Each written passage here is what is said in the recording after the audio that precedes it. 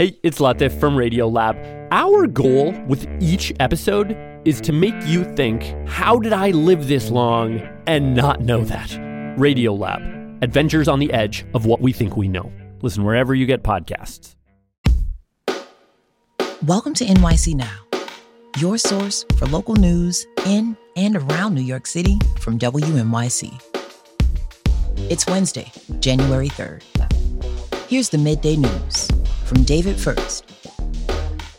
The New York City Department of Buildings is paying a private engineering firm almost $1 million to investigate the cause of the deadly parking garage collapse in Lower Manhattan last April.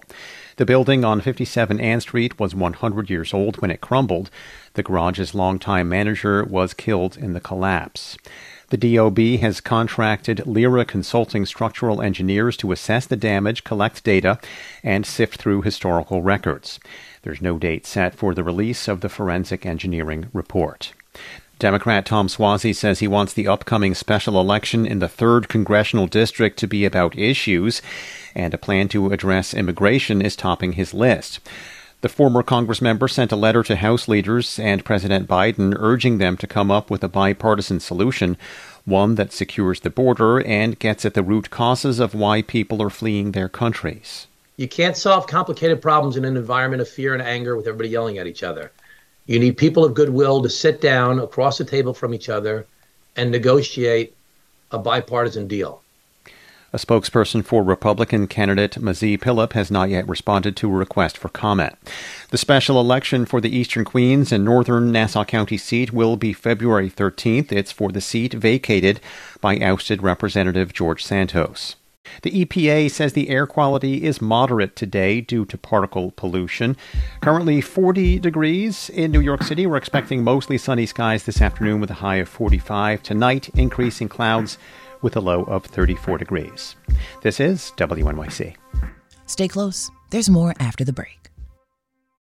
On this week's On the Media, does the rise of X signal the fall of traditional right-wing outlets? You don't have to have this website and a link that people have to click on. You can just say stuff and you can get attention. You don't need to be Breitbart to do that anymore.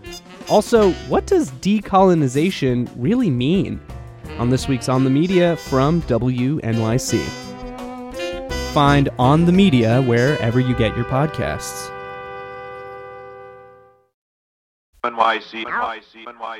I'm Sean Carlson for WNYC. Buses of migrants sent to New York City by Texas Governor Greg Abbott are now stopping in New Jersey. Last week, New York Mayor Eric Adams instituted rules about how and when those buses could enter the city. So on Saturday, buses showed up at several New Jersey train stations, and the migrants were put on trains to New York. WNYC's Nancy Selman joins us now to explain. Hey, Nancy. Hi, Sean. Happy New Year. Happy New Year to you as well. Now, it appears that the intention of this new development is merely to get around those rules that Mayor Adams put in place and not an attempt to send migrants to New Jersey. Is that an accurate characterization?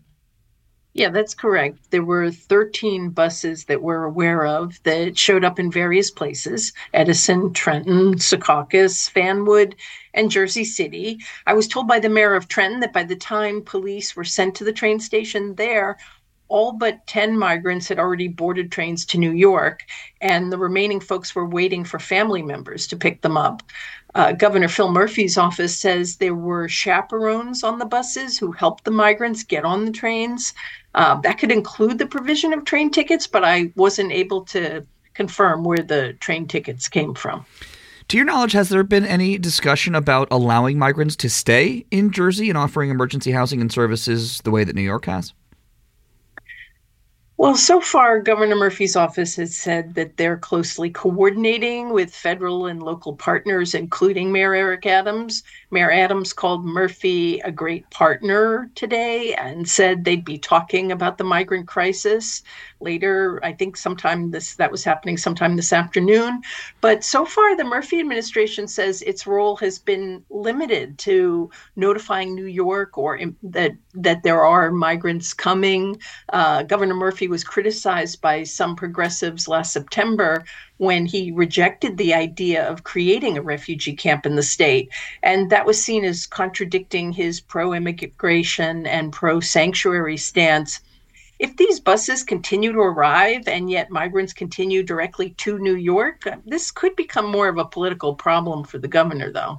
Yeah, and even just in the past few days here, it's already causing some political maneuvering, right? The mayor of Edison, now, to be clear, this is a town with a very large Asian and South Asian immigrant population, suggested that he would put people on buses back to Texas, right? Yeah, that's exactly right. Mayor Sam Joshi, a Democrat, told News 12 that the asylum seekers are, quote, illegal and they belong on the other side of the border. We don't want them in Edison, period. That prompted Jersey City Mayor Steve Fulop to post a statement on social media opposing this view. Fulop grew up in Edison and is a good friend of Mayor Joshi, he says that he doesn't think this is the way to respond to this situation, that every asylum seeker should be given an opportunity to make their case to stay. So just to say, put them on a bus and send them home where they should be on the other side of the border, I kind of think we're better than that, whether it's Edison, Jersey City, or New Jersey, or really this country. And Fulop says he understands that each town is flying solo on this, and he'd like to see the Murphy administration coordinate and provide resources. Fulop also says Jersey City motels are already putting up migrants from New York, and that hasn't caused any problems. I also spoke with Trenton Mayor Reed Gusciora today, and he says that Trenton does not have the resources to house migrants, and this requires a federal solution. The Republicans in the House, at least, need to really get back to work and not engage in the nonsense that they've been doing for the last year. Nancy, New Yorkers have been dealing with and reacting to thousands of migrants coming to the city for the past year. Am I right in saying that it hasn't been that much of an issue in New Jersey so far? Yeah, I think that's fair to say. The immigrant rights organization Make the Road has created a welcome center in Elizabeth, and they've gotten about 200 to 400 people each month who they're helping. But there's been, if there has been a much bigger influx, we may see a very if there is a bigger influx, we may see a very different kind of reaction in New Jersey compared to New York. Matt Hale, a political scientist at Seton Hall University, told me he could envision New Jersey voters applying pressure on congressional representatives to work out a compromise with Republicans over immigration policy. Hale says New Jersey Democrats, both voters and congressional representatives, are more centrist than in New York. I don't know the extent that it's going to overall move the bar. It might add to the number of Democrats who are willing to sit down and try and address a problem. But in the short term, we may learn more from Governor Murphy tomorrow about what he plans to do about this. He's got an event where he's expected to make himself available to reporters to talk about it. WNYC's Nancy Solomon, thanks so much for the update. Thanks, Sean. Thanks for listening. This is NYC Now from WNYC. Be sure to catch us every weekday, 3 times a day, for your top news headlines and occasional deep dives. And subscribe wherever you get your podcasts. We'll be back this evening.